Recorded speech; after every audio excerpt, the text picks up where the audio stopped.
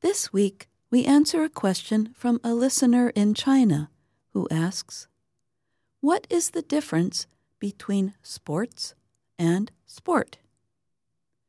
Dear VOA fan, that is an interesting question. I'm sure you know that sports can be the plural form of the word sport. You may not know that we can use the word as a verb or adjective. More on that later.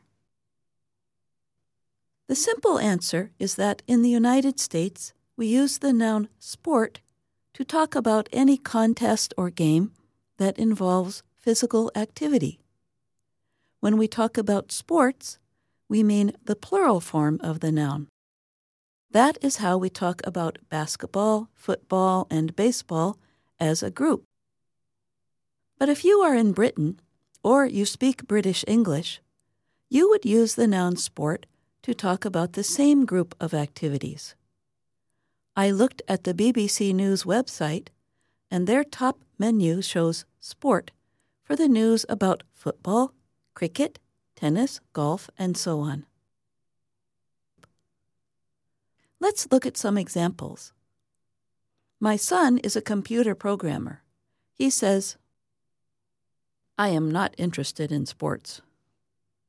A British person who shares my son's opinion would say, "I am not interested in sport." When getting to know someone new, a British person may ask, "Do you do any sport?" That does not sound right to my American ears. I would ask, "Do you play any sports?" You can also use the adjective sport to describe something.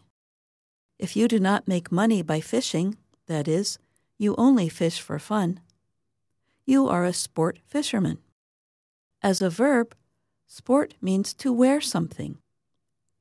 It is mostly used when someone is wearing something that is attention-getting. He is sporting a bright blue jacket in the photo. And that's Ask a Teacher. I'm Jill Robbins.